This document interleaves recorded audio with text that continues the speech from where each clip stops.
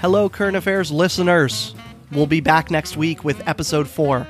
But for now, we wanted to share an excerpt of one of the bonus episodes we just released to Current Affairs patrons. In it, legal editor Oren Nimni and social media editor Vanessa A.B. explain and comment on the recent Masterpiece Cake Shop decision that came down from the Supreme Court.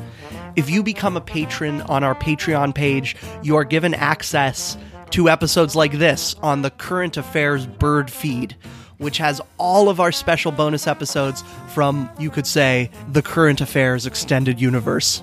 If you want to become a patron, head over to patreon.com/currentaffairs.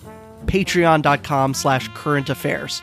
If you can't now, no worries. We'll see you next week with episode 4. And remember, we want the Current Affairs program to be a two-way street, so call in anytime with your responses, critiques, praise, ideas at 504-867-8851. That's 504-867-8851. Here's the excerpt.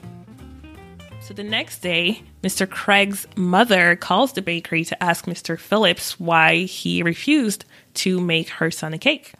And the baker... Oh, the mom got involved. That's when you know it's rough. Power move. This is exactly what my mom would do. Like, try to protect me and make things worse. So, but Craig's mom... Mom, I just wanted a cake. No, now you have a Supreme Court case.